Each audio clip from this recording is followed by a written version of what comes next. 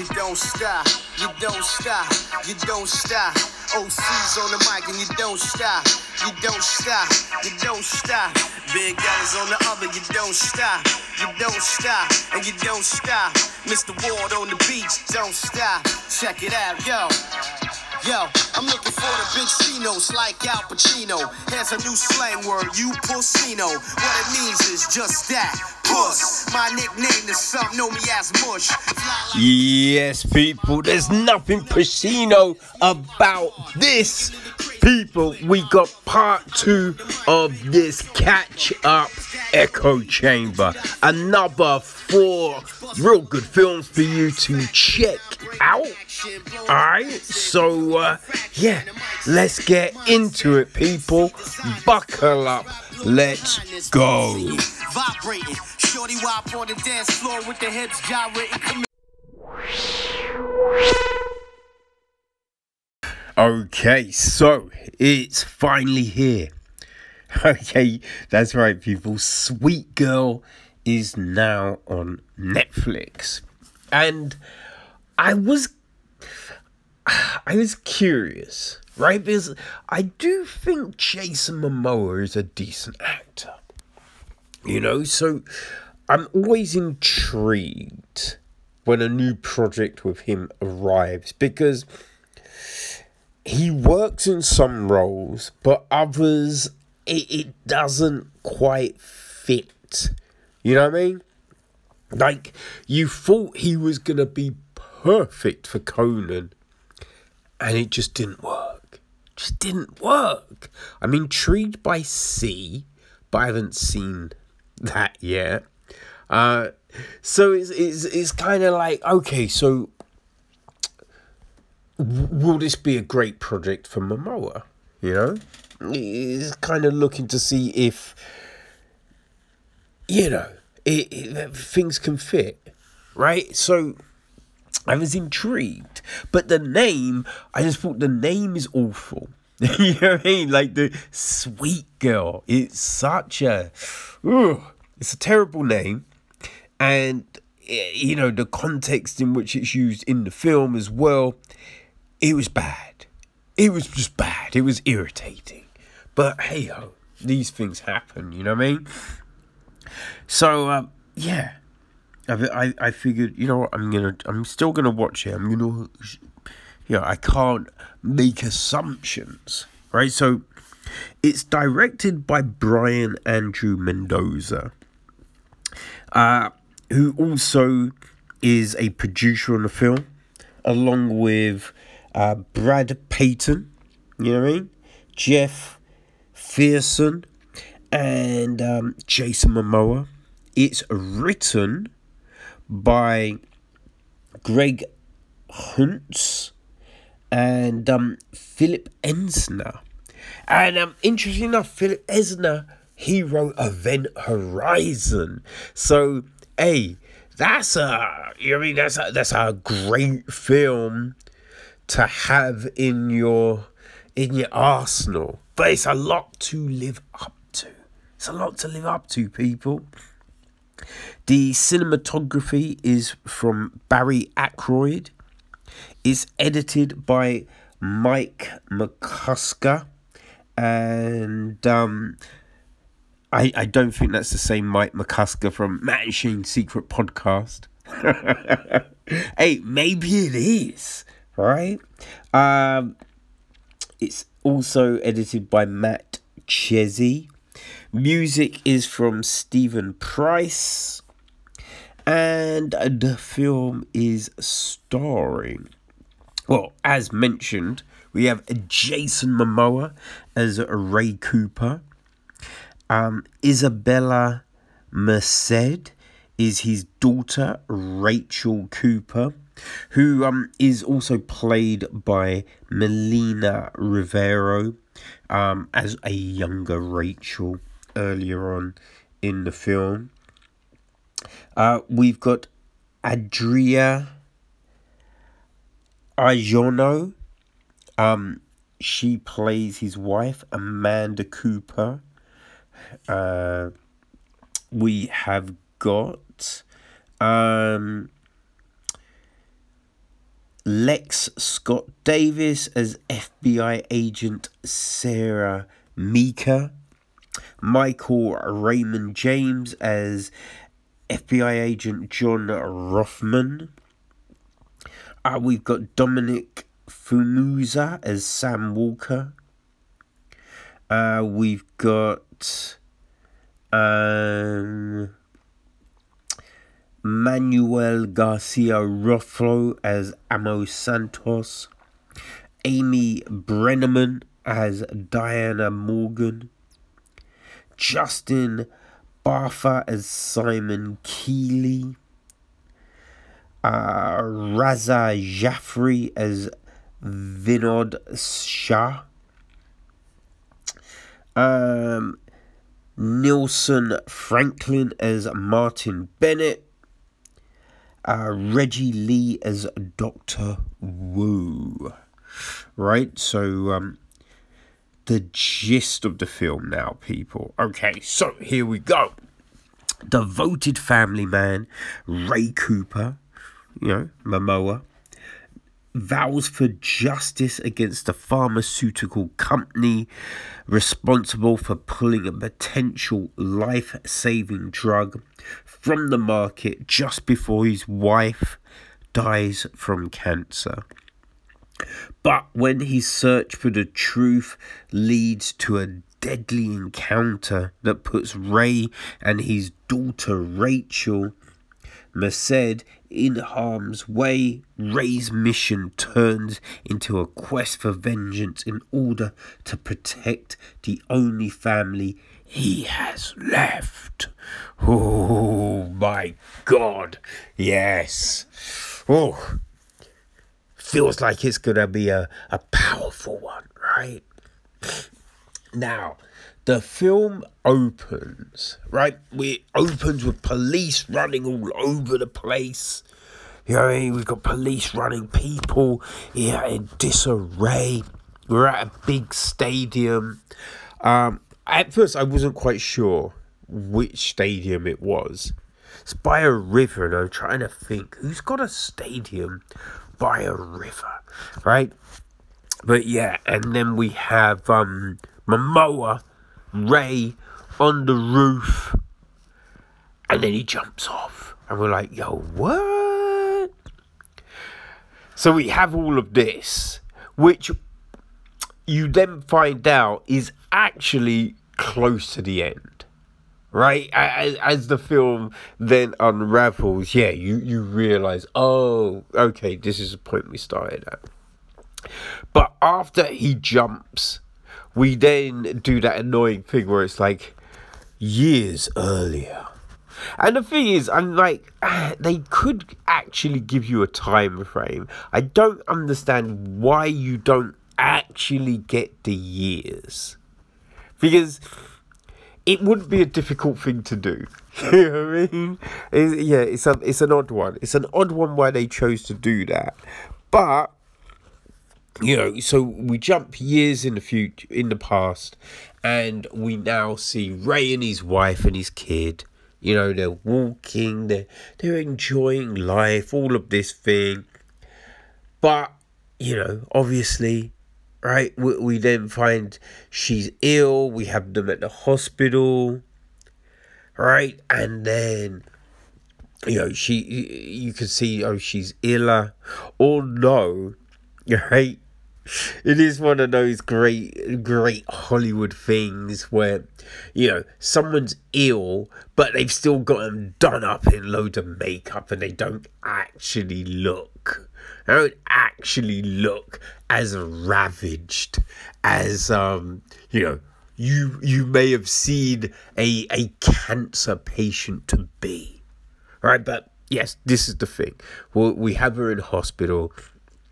And he's talking with the doctor. They're trying to find ways of her surviving. We have these poignant moments with her and the kid, and the family all there, and just all of this, right? But one day he's speaking to the doctor tells him about a drug, that could, this drug could save your wife's life, right? So I think this is the important thing. But all of a sudden, one day, they find out that, oh no, this ain't happening. The drug ain't coming. And it's funny because we see him have this conversation with the doctor, Dr. Wu, and you kind of feel the doctor's giving a lot of information away. You know what I mean? The doctor's like, oh yeah, the drug's being pulled by these people and this has happened and blah, blah, blah. And you're just like, say what? You know what I mean? It was just like, I have never known doctors to be so loose with the old lips. You know what I mean? But we have all of this. And it just so happens, right, that the CEO of the company that was doing this drug is on TV. Just so happens. And he calls into the show, right? And the crazy thing is, he gets on straight away, right? And you're just like, that is not as simple as that, right? But he's on the radio show, the TV show, right? The news. It escalates real quick, like real quick. And I think, as I said, like the important word is this drug might save her life, right? Because you get the impression that she had a cancer scare earlier. She's fought it off because when she's in the hospital, she's like, has it come back? Right? So you get that. So it's just like, oh, so this has come back. So when you understand that, right? Now, they would have been told, right? This is the thing. It's a battle, right? It's a battle. No drug is a guarantee to save someone's life. So it was kind of like the escalation that we see, in the fact that this drug was going to save my wife. You killed my wife. It's a bit like, I mean, look, I get being pissed off with the pharmaceutical company and everything like that. But there are some big leaps here. There are some real big fucking leaps. It's a little bit crazy. It's a little bit crazy. But, you know what I mean? This happens, right? And so it all kind of ramps up, and the daughter's there and everything, and it's all a little bit like, okay. But this is right where the story really kind of jumps, right? Yeah, this is where it's really kind of boom, big. Now, there's a lot of weird shit in this, right? There's one scene where they're in the kitchen and the daughter pulls some box, I think it's like some processed mac and cheese or something out the cupboard. He's like, no, we're not having that. You gotta have some vegetables. And then he's just like, right, we gotta eat healthy.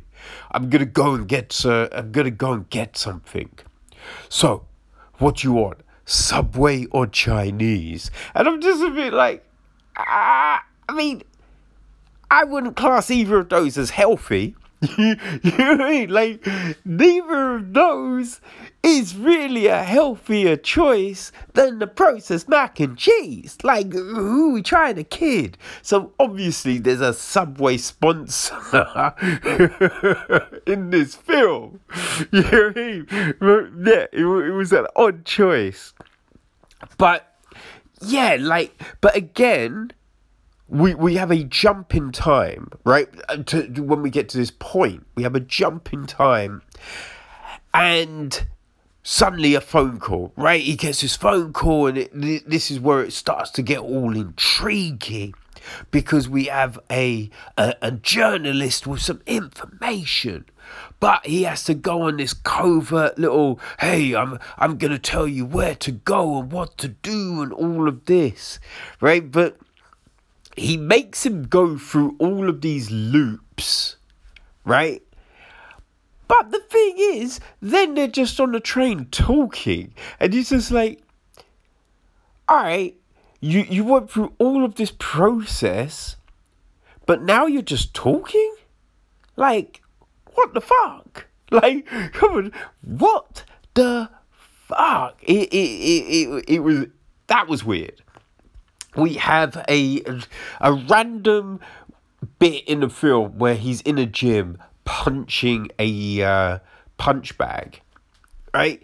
But there's no real form to it, right? And you're just like, okay, why? like, why is this here? You know?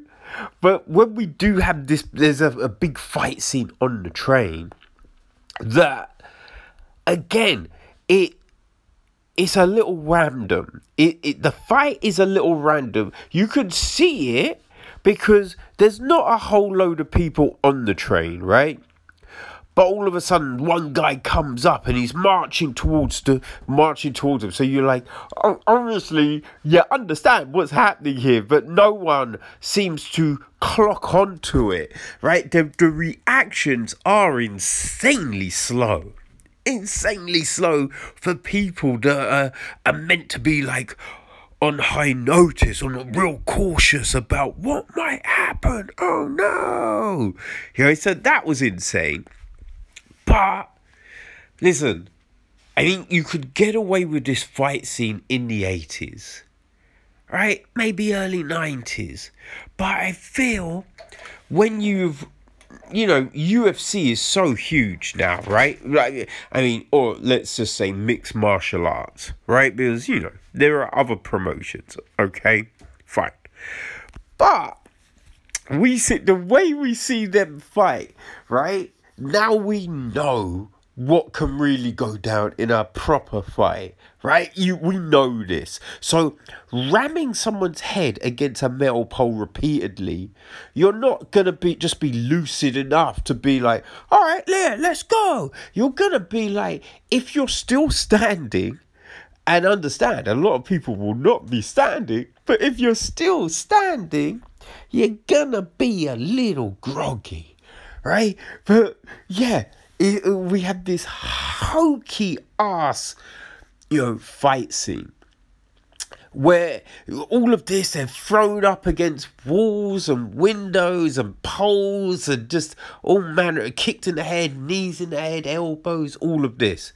Then he throws one person, just throws them. They don't really hit anything crazy, but suddenly they're just done. They're out, right?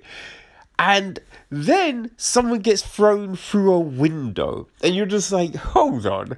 Windows don't smash that easy. What the fuck? Right? So this whole fight scene, you're just looking at it and you're just like, okay, this is a bit, yeah, I ain't buying this shit, you know what I mean? I ain't buying this. But after that, again, we jump forward 24 months. 24 months suddenly we jump forward. And the crazy thing is, right, they mirror the scene of Ray punching the punching bag in the gym with now his daughter Rachel punching a punching bag in the gym, right? So it's exactly the same scene, right? Beat for beat. But then they have some sparring with her and a dude, right? Now, understand, she's a little girl, right? She's short. But she's fighting a grown man. And she's beating this dude. She is beating this dude. Like, gets him in a tie plug. And you're just like, nah, son. This is not believable. Right? And obviously, right, they then, because MMA is big, right? They want her to do a little MMA, and she gets in this supposed submission, this arm bar, which is super loose. It's not a good arm bar, right? But we're meant to believe all of it. It's just bad. It was just a bad sequence. It really was. Oh my days. But yeah, we just get these really hokey moments, right? These really hokey moments in the film that aren't making any sense. Because we have them escalating on this road to vengeance. But you're kind of like, what skills do you have?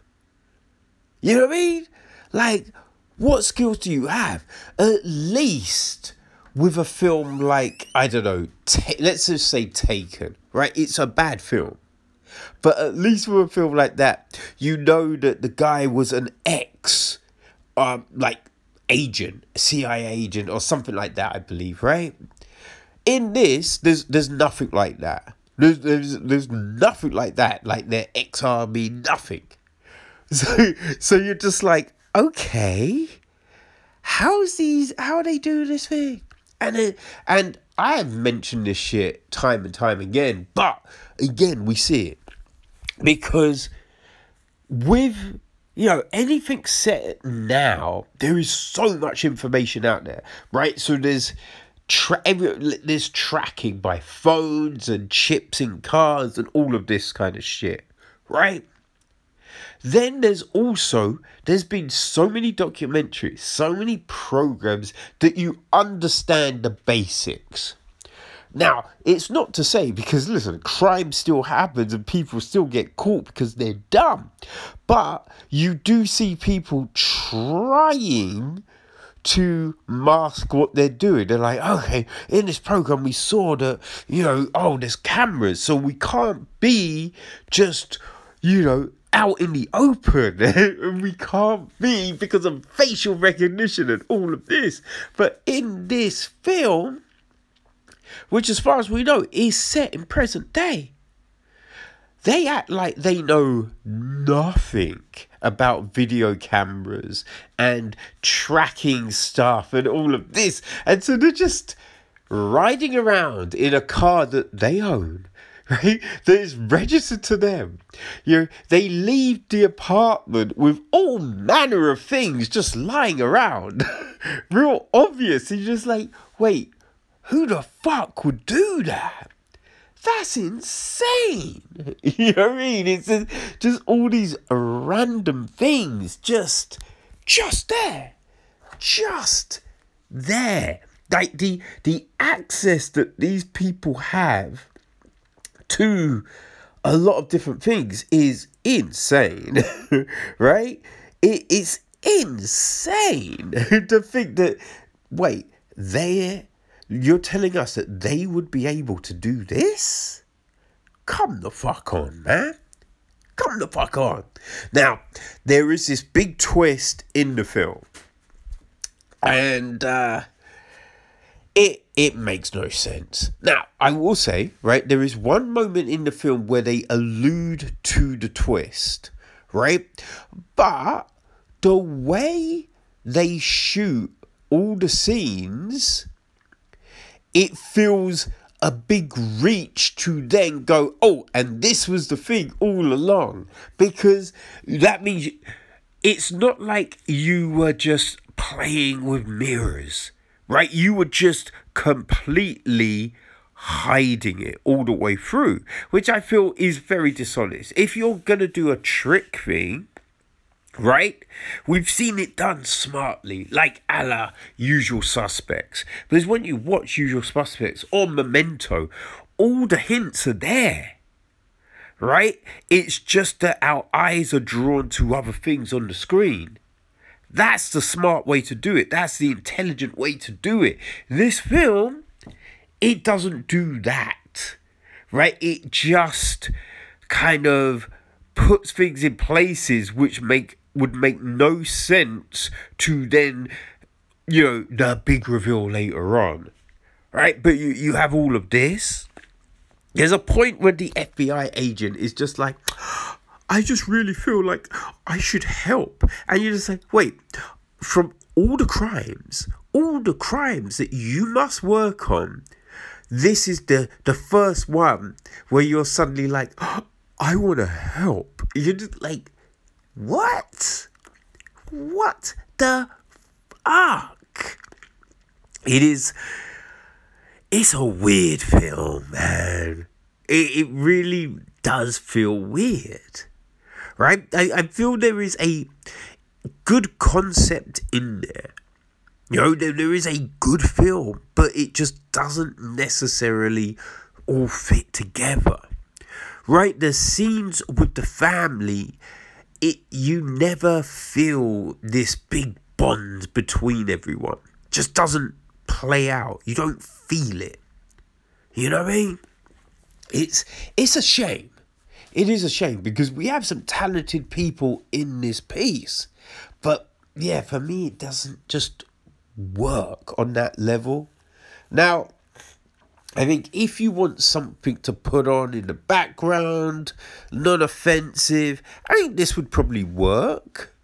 But I don't feel it holds up, right? Or just lives up to the high impact vengeance story that you might be hoping for, right? And especially when you throw in, the whole pharmaceutical element, right? You think that the guy in it, the big pharma guy, is going to be like Pharma Bro, and it's going to be this whole big thing, but he doesn't quite deliver, unfortunately, people. But yeah, it's on Netflix, so you can give it a shot. You can give it a shot if you want to, people. But yeah, Sweet Girl might just give you a cavity, but go check it out. Go see. All right, people.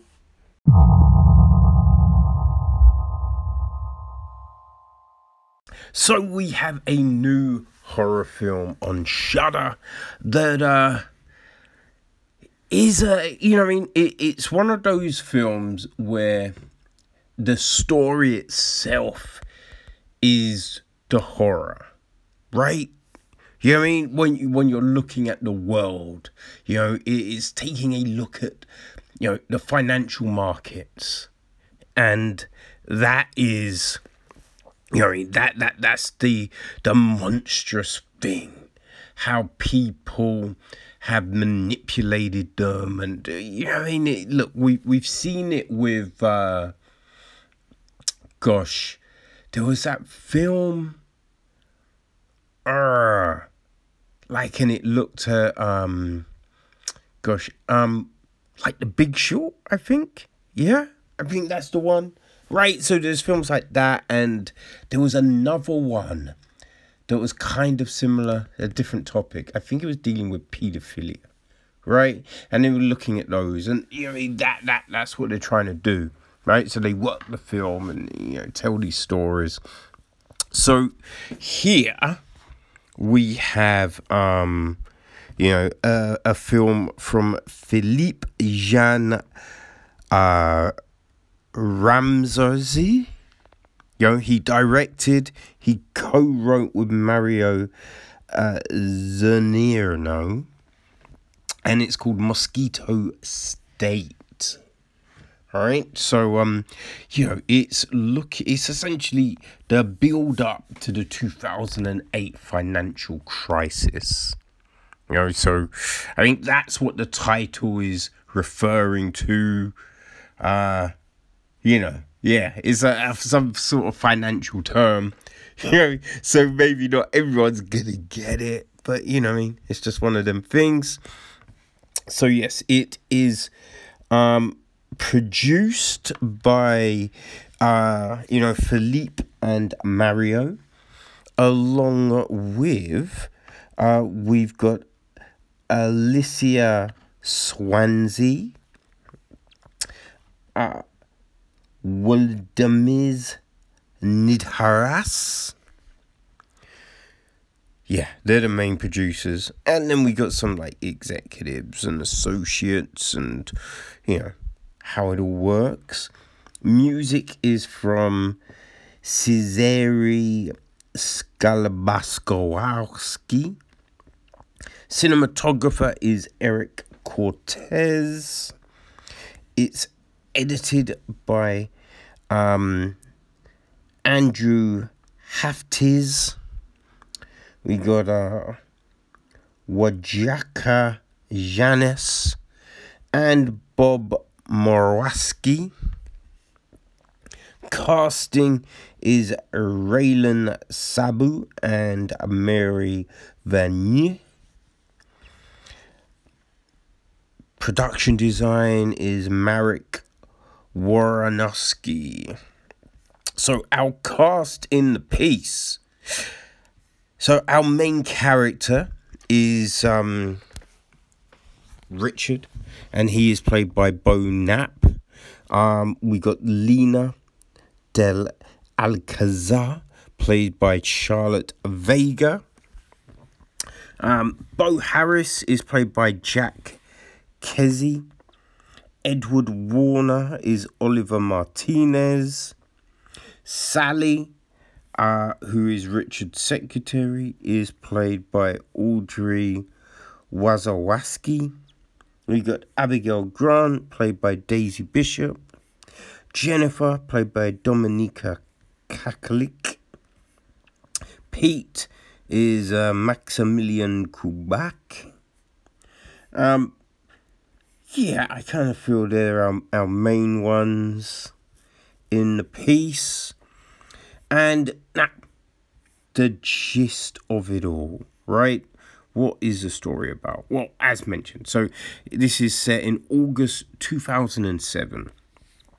Isolated in his austere penthouse overlooking Central Park, obsesses Wall Street data analyst Richard Bocker sees ominous patterns. His computer models are behaving erratically, as are the swarms of mosquitoes breeding in his apartment, an infestation that attends his psychological meltdown.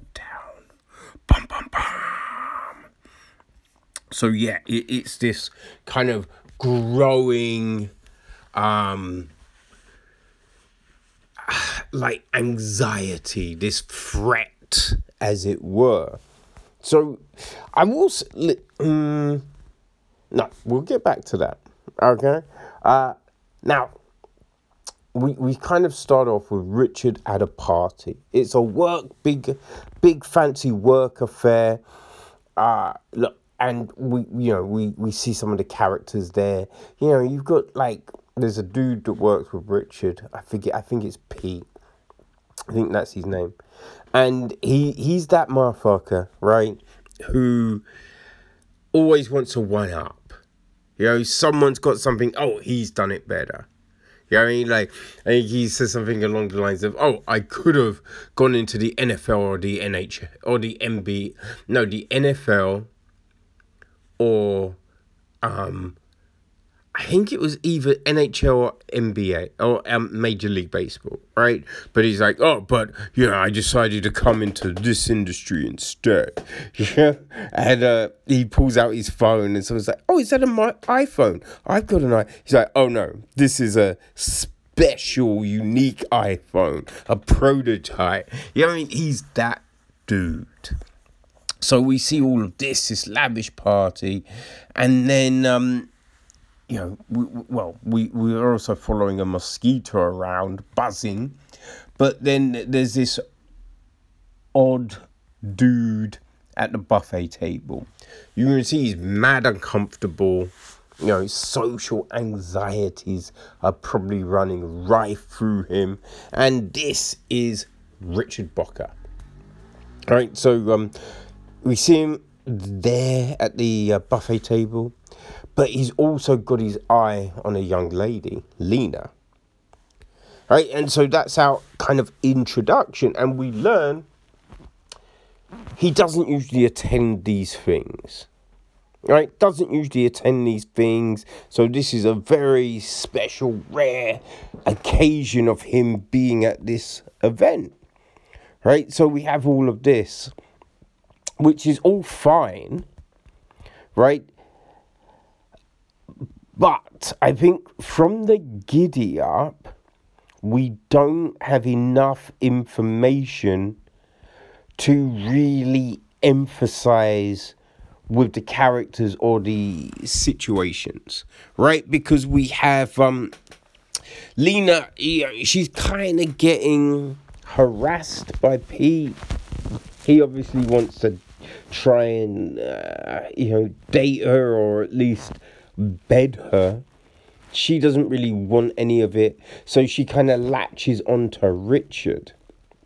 All right, but Richard is weird. Right? He's weird, and it's not like the situation, because I think one of the things they're trying to do is like, look, it's not all about looks, it's not about all the superficial, right? But that that is true, right? We know that is true, but the big thing is there needs to be something else. And we're not seeing a stellar person. We're not seeing anything from Richard. So what you would assume, Lena is, using Richard to get out of a situation she doesn't want to be in, but then she will dust. But Lena goes back to Richard's apartment, right? So this is all feeding into Richard's desire to maybe make a move, maybe entice this young lady, but it doesn't really go that way. So we have this very weird kind of situation that plays out in an odd way, right? And I think also we find out that the mosquito that bit Richard, it was still in his clothes, which again, you feel is kind of, odd, right? Because especially with the way we're introduced to Richard, you kind of think that he's that person that if he bangs himself, he's going to make an audible ow, or be like, he's that uncomfortable, he's that weird, but it doesn't, the film doesn't play it out like that, although it's kind of set it up like that, which is a little weird, right? But that leads to the infestation in his apartment, right? Which again, it's hard to believe how it starts, because the apartment is meticulous, right? It's clean. It's, they refer to it as a stew, right? Very Maria Kondo-esque. Like minimalistic. There's not a lot on display. Everything has its place. He's only got one cup, right? One wine glass. So to believe that he would leave a cup of water, and especially it's by his bed, it's not like it's in a hidden spot, right? It's in a place that he will always see. It's a visible sight line. And as I said, look, in an apartment where everything has its place and there's not a lot out, he's not going to miss this thing. So if he's not going to miss it, he will see there's shit in the water. You know what I mean? So it's all a little bit like, what? This is weird. I don't understand. What? So we have this thing build up, and you definitely have to suspend your imagination if you're believing this is going to happen, right? And as the story kind of unfolds, that he's seeing some issues with the algorithm he's invented the honeybee, as they call it.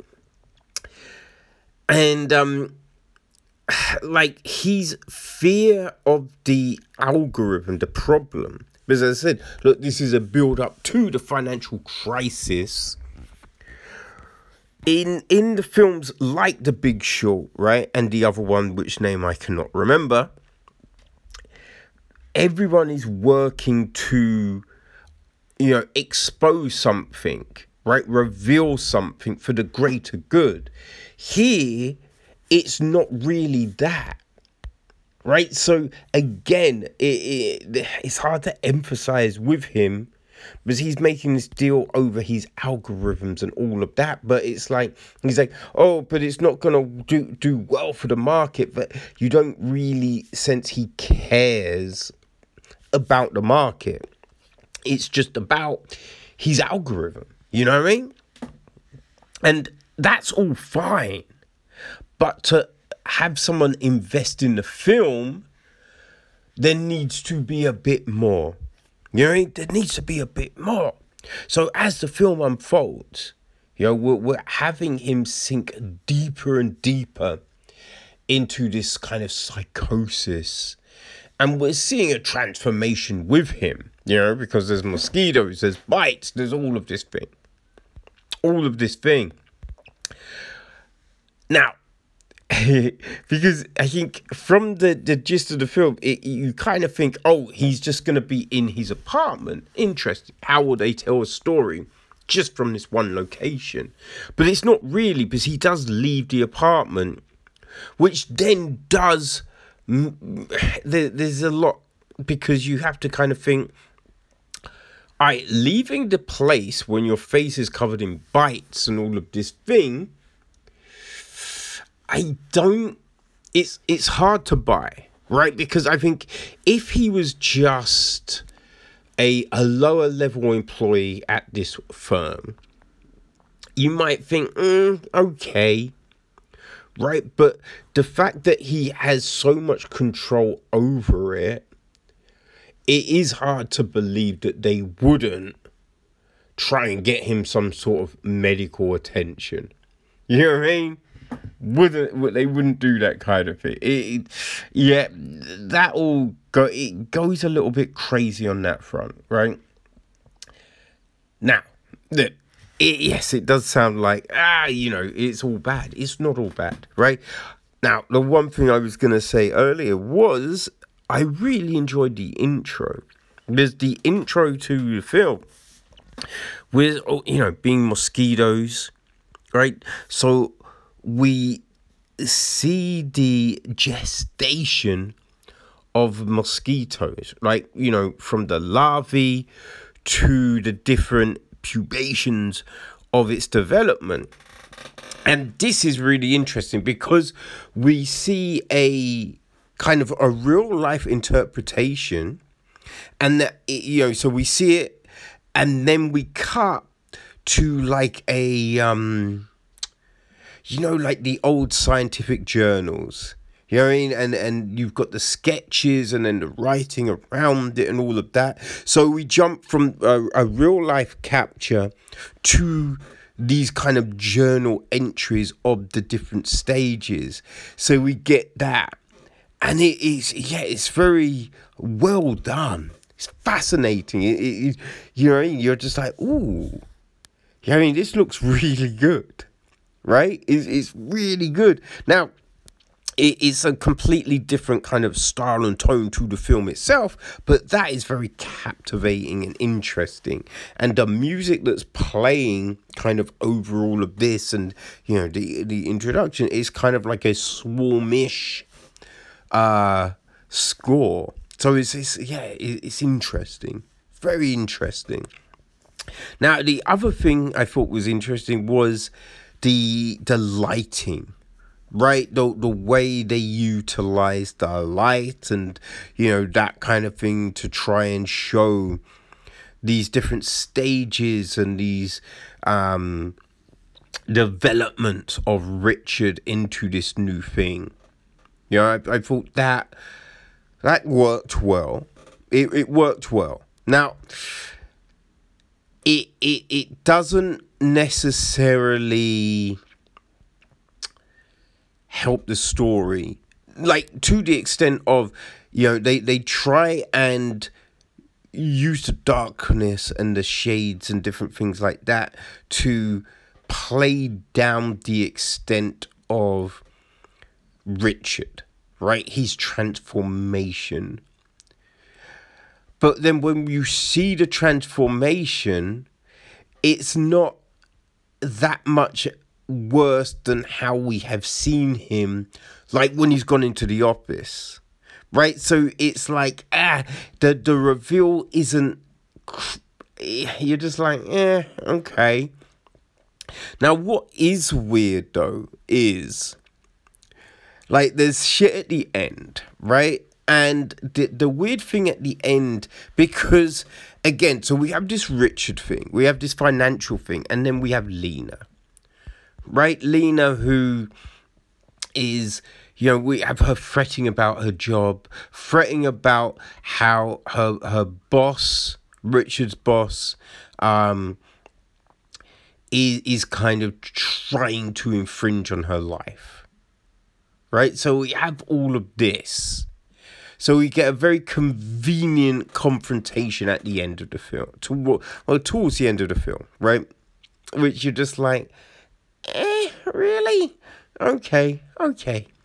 So we have this, and then we have this weird situation because, he, like, you kind of get the sense that Richard wants to be romantically involved with Lena, but then also that he doesn't. But he's intrigued by her, wants to help her, right? And the film doesn't necessarily do the best of jobs in helping you, see the true path of that kind of part of the story. But at the end, as I said, look, we get this situation where one thing is voiced, but then another thing happens. And there's not a real path to why, right? There's nothing to go, oh, well, obviously that would go because of, right? There's nothing endearing to have you go, yes, that's why that would happen. Then, at the very end, you have this thing occur, which when you first see it, you think, oh, is this like something, a manifestation in the mind over something that's real, right? So we have this thing occur, which then goes in a way that you're like, okay, all right. And yeah, then the film plays in this way to have the kind of full circle of this thing. But in doing it, right? In doing it, because, even if you're trying to say, we shouldn't judge people, it's modern superficial, blah, blah, blah. There's still, you can't have someone look and be affected how Richard is and no one else stare, no one else look. Or if you leave the apartment in a certain way, no one is going to go, have you seen what's happening here? Right? There is none of that. And so the ending does seem to fall a little flat. Right? Because you're just like, okay, but what's the deal? Right? What's the impact here? So I think there's a lot of interesting stuff within this story. I can see what they want to do with the story. I don't know if it works. Right, but here's the deal. If you have a Shudder subscription, which by now, people, I'm kind of like, how the fuck have you not? Right? How the fuck have you not? Right? But if you have a Shudder subscription, doesn't matter because you can just watch this for free. So, hey, if you enjoyed films like The Big Short and the one that I can't remember the name of, which I'm sure you know, I'm sure you motherfuckers be smart. I'm sure you know where I'm trying to go with this, right? If you enjoyed those films, then this might speak to you, right? So it's on Shudder. If financial markets and that are of interest, if you like a little wine, then yeah, you might want to check out Mosquito State, right? Yeah. You know, it dropped at, I think it was last week or the week before, right? We're on our catch up still, but yeah, it's out. But yeah, it's on Shudder, so you can watch it whenever you like if you have your subscription. So there you go, people. Mosquito State.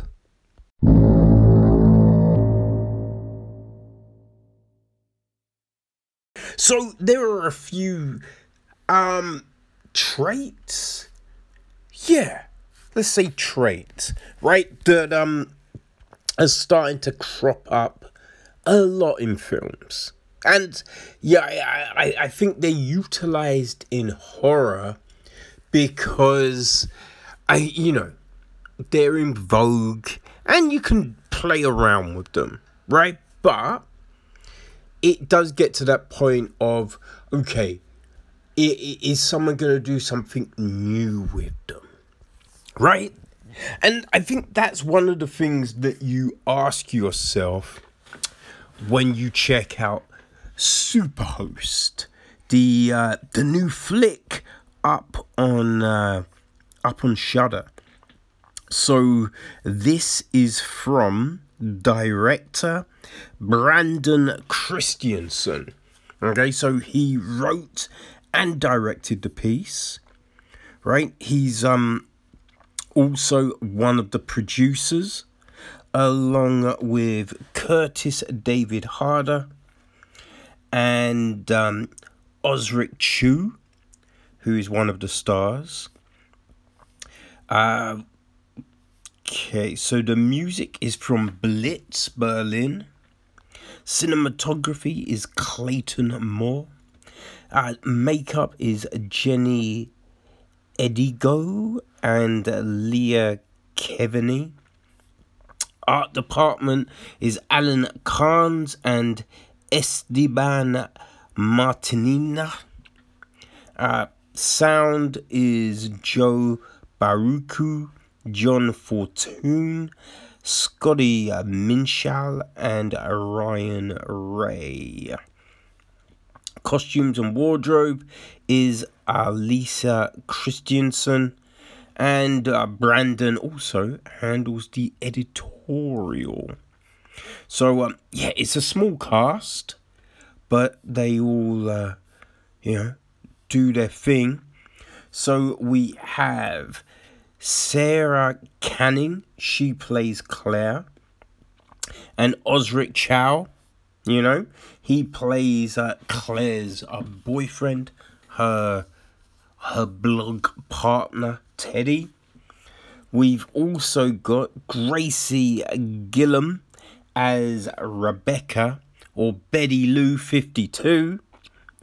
And, we have another film on Shudder with Barbara Crampton up in the piece, and she plays Vera, aka the Drayton bitch.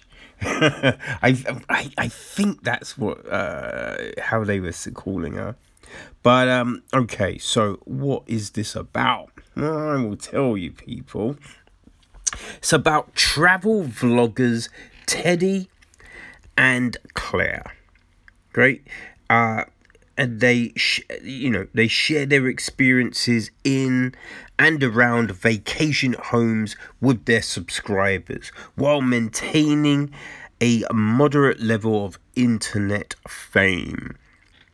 When their follower count starts to dwindle, they pivot to creating viral content around their most recent host, Rebecca.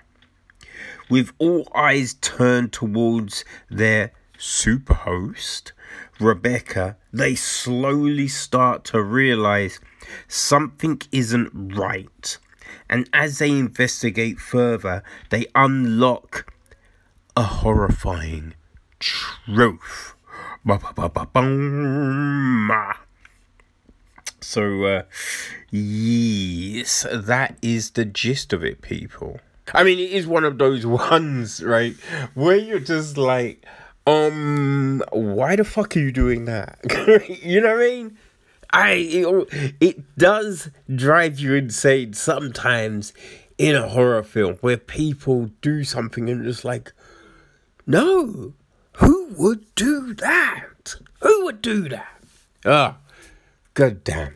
Well, this one, you know what I mean? It starts with one of their vlogs, right? So we get that introduction. We get a look into who they're projecting they are, right? Because it does come off as one of those, videos where people are like super happy and, hey, smash that like button. Just like, ugh, god damn. But it does resonate, right? Because we have all seen those videos, right? And when I say we've all seen those videos, let's be honest, it's a lot of them, right? It's a huge percentage of the shit where people put on that fake facade, which, I've never been a fan of. Never been a fan of, man. Just keep it real, right? If you're having a bad day, you're having a bad day. If you're not psyched about something, you're not psyched about something, right? The amount of times I've been in a spot, right? And, it might be a gallery, it might be, something with a good view. And you see people and they might be having an argument or just sitting there miserable. And then someone's just like, oh, let's take a picture. And then suddenly they're like super fake grids and they're taking a picture or they're making like, yeah. And then once it's done, it's back to the miserable nature of shit. And you're just like, yo, what are we doing? But, yeah. So we have this vlog, right? And then as soon as it's done, like the true selves come out. And listen, as I said in the copy, right? Their numbers are dwindling.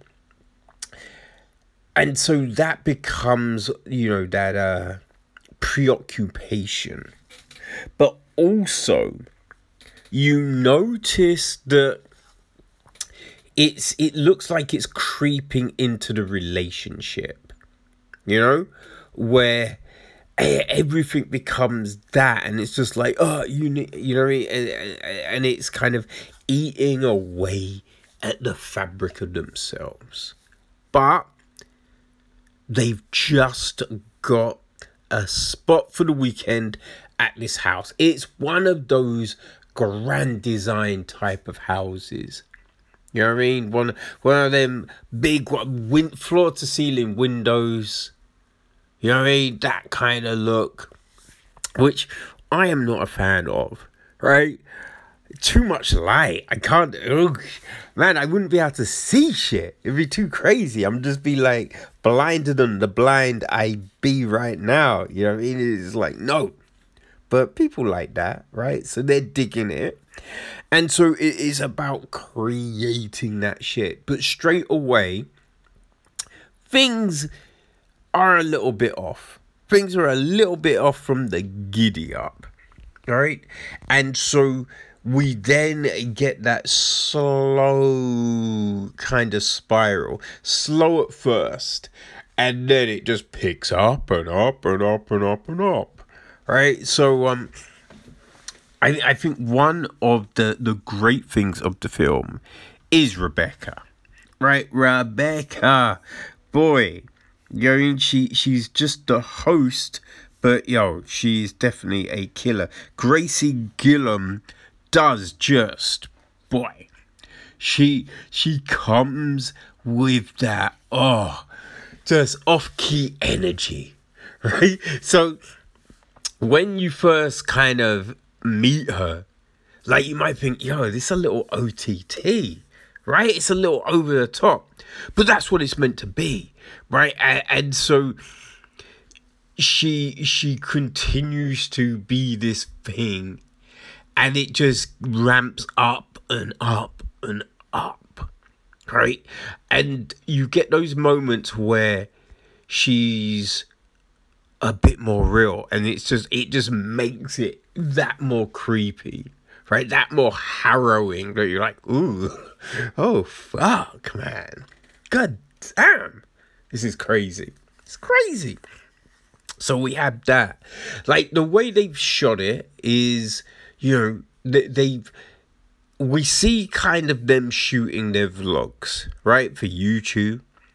But then within the film itself, it kind of utilizes a little bit of that energy, right? A bit of the way that you would shoot those sort of videos.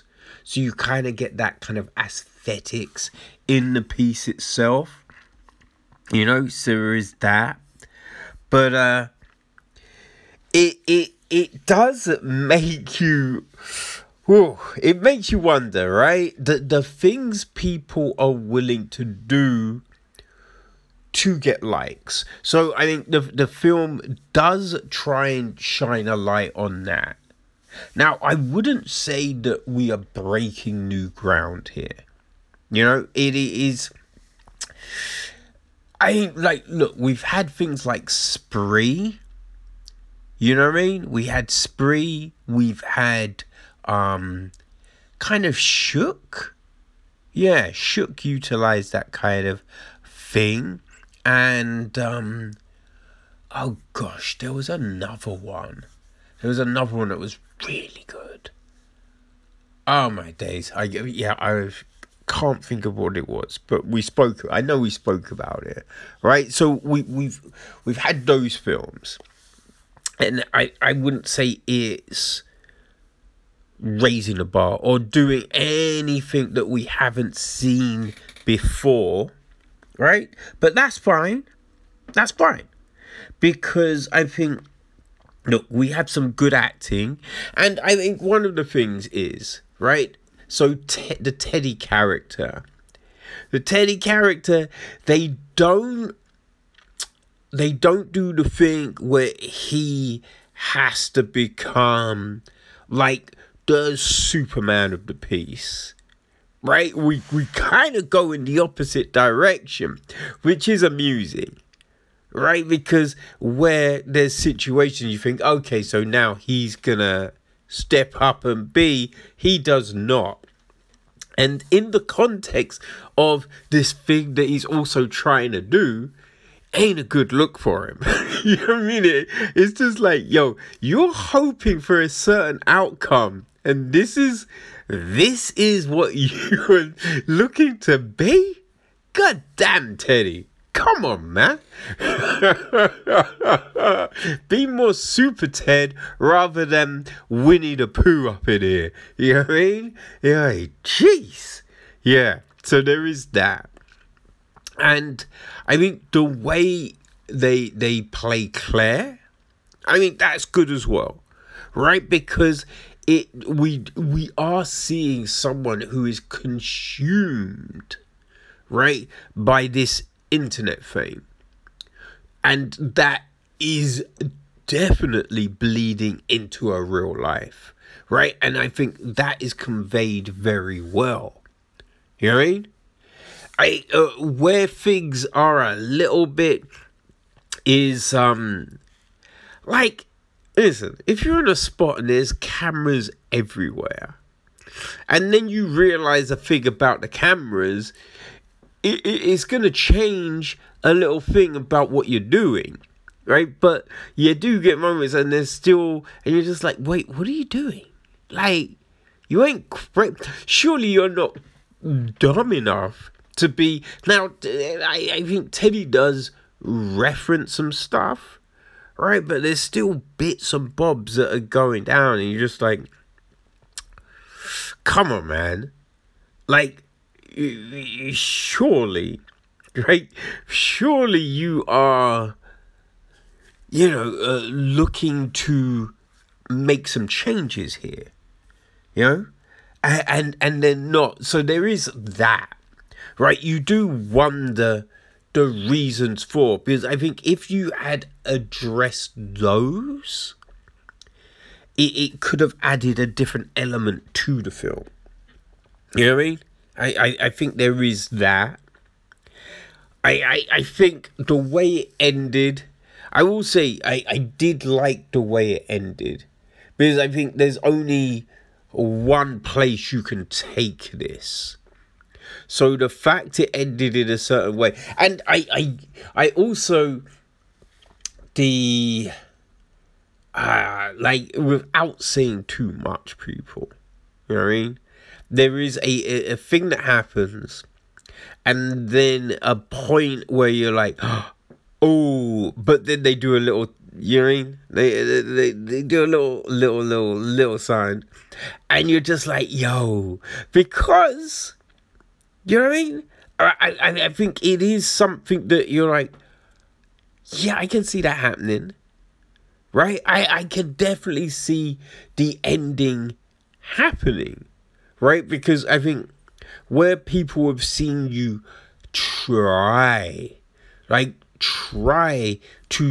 you know what I mean, bring attention to yourselves, they would possibly question the thing that goes down. Now, I would say, you would have to call it, right? You'd have to call it. But yeah, I could definitely see people not. So yes, I enjoyed the end. I did enjoy the end.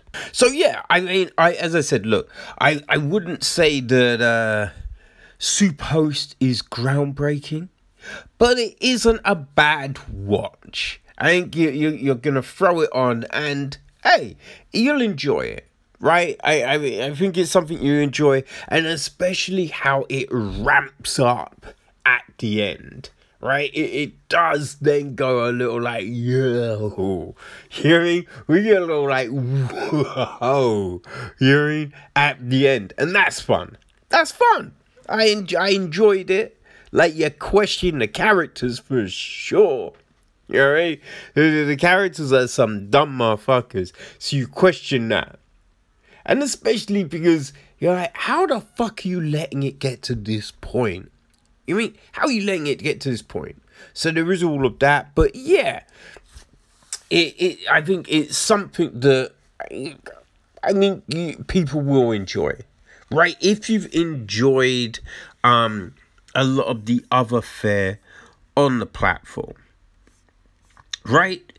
I think now it's not the same, but there is a few kind of themic parallels to Host, right? Which dropped it was kind of early 2020, kind of March, April 2020, right?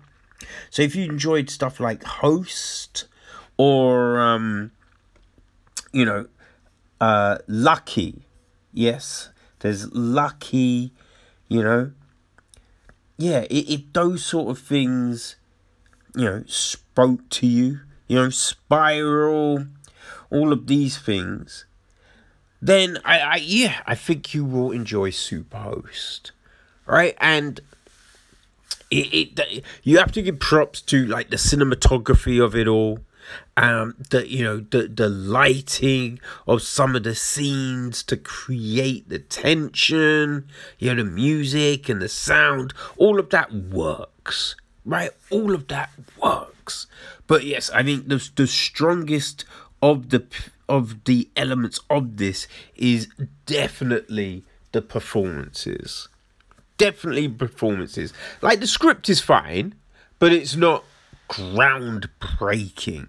But yeah, the way, Gracie Gilliam, Zara Chow, Sarah Canning, and Barbara Crampton, the way they do their thing and give us these performances, it does help elevate the film, right? So it's not groundbreaking, but it is enjoyable, people. So it's out this week, you know what I mean? So go check out Superhost on Shudder, right? If you don't have a subscription, why the hell not, people? But go check it. They're always giving out free week, 2-week trials, all of that jazz. So I'm sure you're gonna hook yourself up with something like that. All right, so enjoy, have fun. Superhost. It's always good when something that you wanted to see at a film festival comes back around, right? You know what I mean? And you never know when that's going to happen. Sometimes it's a few months, sometimes it might be a year, right? And there was a film that I was interested in checking out, Boy Meets Boy. It was showing at the BFI Flair Festival this year in February. Wasn't able to see it. But yeah, now it's come around because its release is today, right? It is out today. So yeah, I checked it out, people. And the film is by director Daniel Sanchez Lopez, right? It is actually his feature film debut. He's done a couple of shorts before this, but yeah, this is his first feature. He co-wrote it with Hannah Renton. He also is one of the producers, along with Jay Lynn and Lucia Spalelli. Cinematography is from Hannah Marie Byanstad. It's edited by Fia Aya. Sound is Alex Feedman. Camera and electrical department is Skilla Petetia.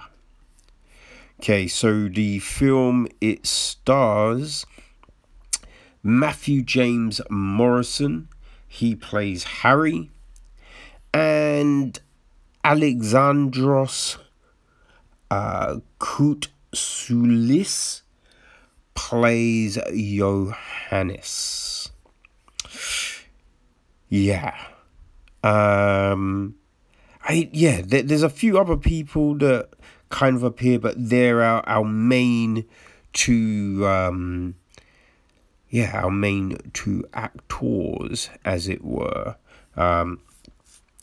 Because everyone else, they have small little, roles, right? Coming over and might saying hello, or it's something like that. So yeah, that's our main pair. And the gist of the film, well, it is this. It's Harry's final day in Berlin, and he has been partying for the last 48 hours. On the sweaty euphoria of the dance floor, he shares a kiss with Johannes. Striking up a conversation, Johannes offers to help Harry print his boarding pass, leading them to spend the rest of the day wandering the city streets together. But with Harry's imminent flight back to the UK looming, the pair are quickly forced to understand the true impact of their brief encounter. Right now, it also, I think the film has been compared a lot, right, to, in some of the press copy that you're given, it says Before Sunrise meets Weekend, right? And I think it also, mentions that. Well, I'll read the last part, right? So before long, a simple meet cute evolves into something much more, where each of these men must confront their own truths and face their futures. So, yeah, you can see that there is a lot that I think Daniel Sanchez Lopez wanted to say with this film, right? And I think that he succeeds in some ways, but in others doesn't quite hit the mark, right? And I think it's it's definitely a tough thing, especially when it's your debut, right? It's your film's debut, your first feature. And if you're using other big films as your barometer, that's a tough one, right? Because, Before Sunrise, it wasn't Linklater's first film. You know what I mean? He had tested the water with some other stuff before he did that one. Right? And I think sometimes it's easy to set too lofty a goal, right? To be like, oh, this has to speak to this and this and this, and then be like, oh, calm down. Like, pare it back. Just concentrate on creating this energy between this couple, right? Make us believe this thing, and then everything else can fall into place, right? So we meet both Harry and Johannes in different ways, right? But essentially they're both doing the same thing.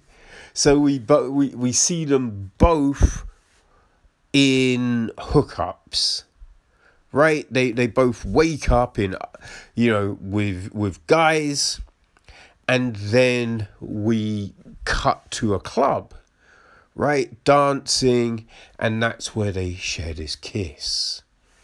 Right? Now, that's all fine, right? We don't really, that's the thing, we don't really know what the situation is. But then outside the club, that's when the conversation starts. And we get kind of some back info on the pair, right? It's essentially, Harry looks at, he's talking to Johannes. I forget how the conversation starts, but they just start talking. And all of a sudden, Harry's like, looks at his phone and he's like, I've been partying for 48 hours. I fly back today and I haven't seen Berlin. Right? That's what we get. And you just be like, okay. But, I mean, you knew what you were doing. You know what I mean? He seems kind of shocked. But it's a bit like, you weren't just in the club. Because obviously, we saw you wake up in some dude's room. So you came out the club. But yes, so Johannes offers to, he's like, I haven't printed my boarding pass. So Johannes is like, I can show you around and I can take you to a place where you can print your pass. So like, boom, okay. All right, let's do that. Now, I think one of the other things that we see, Johannes is a bit of a klutz. He's lost his wallet. That's one of the first things we find out about him. And I think if you've lost your wallet, and he says, this is the second time I've lost my wallet this month, you'd think someone would be more careful with their things, but as we see pretty much straight away, he is not. He is not very careful with his property, which is a bit of a problem. right? Bit of a problem. Now, I think we see these two together and they have many different conversations. Many different conversations. But I don't know if you ever really get the sense of a romantic connection. Right? In what some of the coffee is, it's a meet cute. And like the meet cute is always referred to that starry-eyed connection. You know what I mean? You meet someone, your heart flutters, and then it goes from there. And with this, we don't really get that, right? I didn't ever feel like there was anything really between these two. Now, that is fine, right? That's fine. But where are you trying to take this story, right? Where are you trying to take this story? Now, I think that is where things go a bit of awry for Daniel here, right? Because I think he could have taken it in one direction where it's just like, you know, you see that lust doesn't always reflect anything stronger. Because we have these two talking about a lot of different things, right? There's one conversation where they talk about dating apps, right? Dating apps, hookups, all of that kind of thing. And, I mean, they mentioned Tinder and Grindr. But, I mean, that's not just it, right? There's a lot of different ways you can meet. And, you know, this is a LGBTQ plus. Any other initials I missed? It's one of, you know, the film has that label on it. But, I mean, we can just say they're romantic films. Right? I don't think we always have to label things. It's a romantic film. And yeah, they don't really address the other ways in which you can meet people. Right? So I think they pigeon themselves into that stereotype people have. You know, gay guys, grinder, hookups, nothing serious. And that conversation, it kind of goes in that way, right? Now, I think you have a difference in opinion, but it's never really taken any further, right? There's good conversations, it's fertile ground, but we don't really plow it, right? There's statements that are made, and then that's kind of it. And then also in that conversation, Harry, like he says something along the lines of, you know, I fulfill my gratification, and then I feel kind of sad, and you know, angry, and sometimes I just want to chop my dick off, and you're just like, okay, right? But then they kind of move the conversation, you know, it's a complete 180 into something else. And it's just like, yo. That's something that you would address, right? If someone, even if you were like, dude, little dramatic, right? Chill, we've only just met. Or, you know what I mean? Or something. Right, also, there's a Harry references that, oh, I can only fuck one, you know, someone once. Right, that's something that is said. So, right, that in itself kind of puts a caveat on the film. Or at least it sets up a conversation, an exploration of who they are and where they could go. But we never get that. You know what I mean? We never get that. And I feel that is a huge, it's a huge shame. Right? Because we skirt around these things. We skirt around different topics. But we never really go below the surface of anything. You know, these things are said, but then that's it. Right? And you're just like, oh man, come on. Like, if someone says something like that to you, you know what I mean? Like, there's so many things. Like, I feel like I want to chop my dick. Firstly, there's that, right? But then also, I only think I can fuck one person once. Right? And he makes some claims about, no, being gay and it frees you up and I want to, escape the heteronormity of it all, which I believe a relationship is, and blah, blah, blah. And he says all of these things, right, which are all kind of just a little bit out there. But, like, you could back it up. You could be like, all right, this is why. This is why. This is why I feel like that. And he does say sometimes, to Johannes, because Johannes says, my mother loved me and I came from this loving background and I feel I want to put that back out into the world. Which is, you're thinking, we're getting into something here. But again, it's not really explored. Right?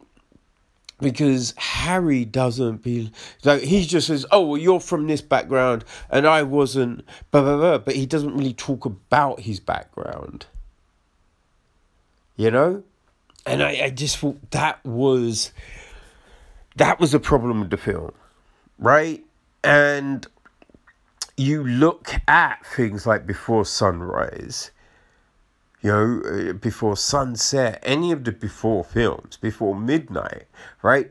They really do get into these topics, right? Something is said and, like, it's not just left in the ether, right? Even sometimes they take a moment to get back to it, like, which, happens, right? Someone says something a little out there or a little out there for you.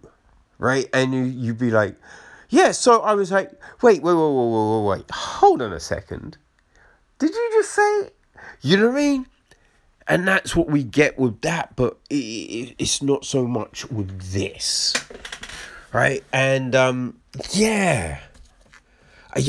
was a little kind of, disappointed. It also says, like, they're both forced to address, who they are, but they don't. That doesn't really happen. Like, they talk about these things, but again, just on this base level. So we don't really have them kind of break anything down. Right? And a lot of the times, everything feels very confrontational. Like a conversation about being a doctor, it's all very cold. Right? It's all very cold and, like, formulaic. So that's a thing. So when there's a revelation dropped later in the film, that you're just like, yeah, but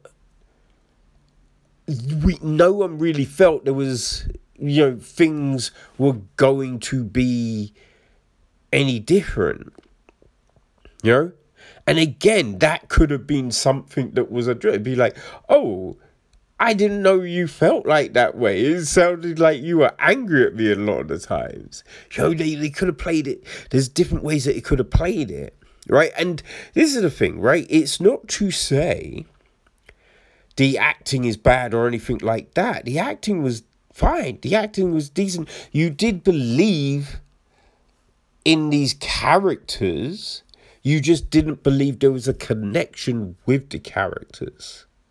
Right? That's the thing. Individually, they worked, but together you don't feel that. Like, you definitely notice that they have different opinions on things, right? There's a meeting with Mormons. But when someone, like, one of them says one thing, the other has a completely different kind of approach to it all. And you felt there's a little tension in there. But it wasn't addressed.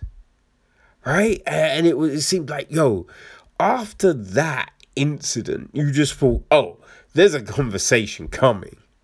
And it didn't. Right? And that felt a little bit weird. Because you were just like, wait, surely you would say something in that instance. Right? And yeah, it was a little like, oh, man. And it ends...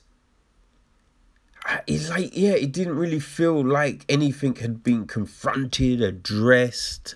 There was retrospective. It didn't seem to be there. Now, I think the way this is filmed, it feels like it has been shot on a camcorder or a phone, something like that, right?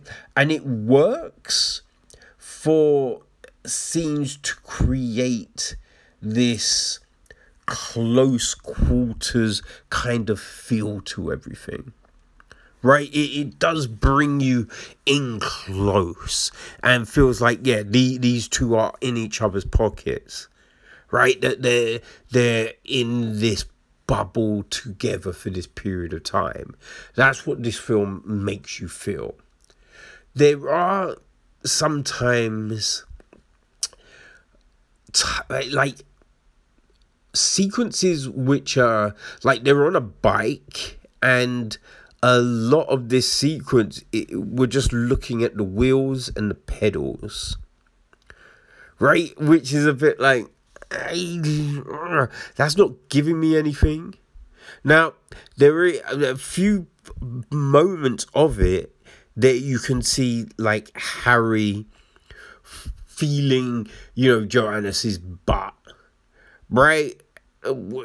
And you see that, and you can, so, it's trying to give you that sexual tension, right? But that's only a few seconds, and the rest we're looking at wheels, and it didn't really do that scene justice, right? And there's a few like that where the focus is then just on the street, and you're just like, but wait, there's this conversation going on, right? At least give me something that is giving a different emphasis to what is being said.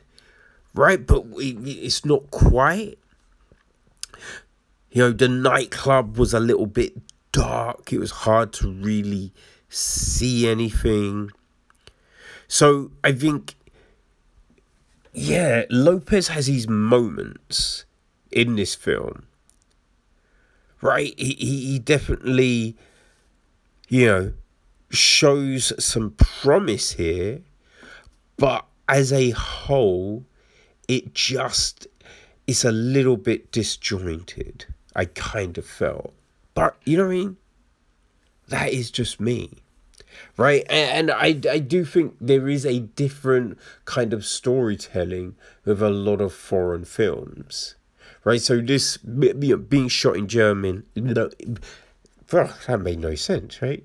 Being shot in Berlin, there are some subtitles, but it's mainly English, which is very good.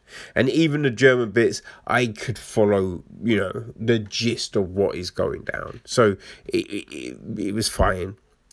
But I think when you have, foreign directors and storytellers, sometimes there's a different mode of storytelling, which does bring us some very interesting, content. Right? There's nothing wrong with that. And maybe some of the things that make the film feel like it's falling short slightly for me for a a German audience, this might connect a little bit more. Who knows? It might do. Right? But people, you can check Boy Meets Boy out today, Monday the 6th of September. It's available on all your VOD platforms, and it is also on DVD. And if you want to pick up that DVD, right, you will be able to get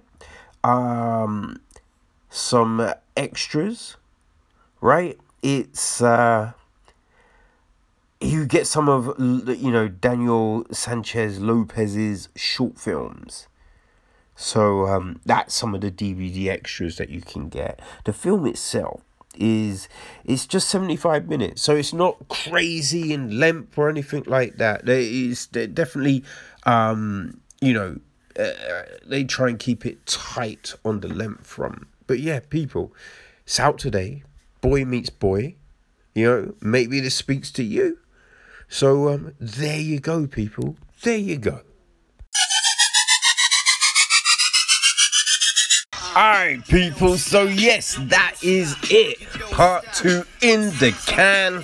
If you haven't done part 1 yet, people, go check that out. 4 films that we cover, you know what I mean? A nice little mix in there.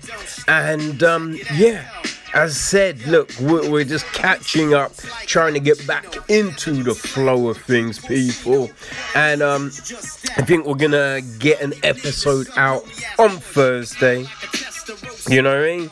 The other ones are coming. We got a special Echoes from the Void coming at you real soon.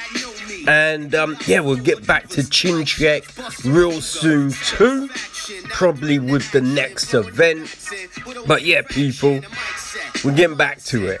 Alright, so your favorite reviews will be back at you on the reg real soon.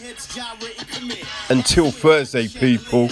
Peace. With an ass all up in the air, busters. You said I can't cut the mustard. Rapping is a bitch, boy, and I got a left for it. If you want it, we got it. Ladies spotted, no doubt about it. Fly and exotic. When we on the scene, it's a major plus. And whoever facing us, we dangerous.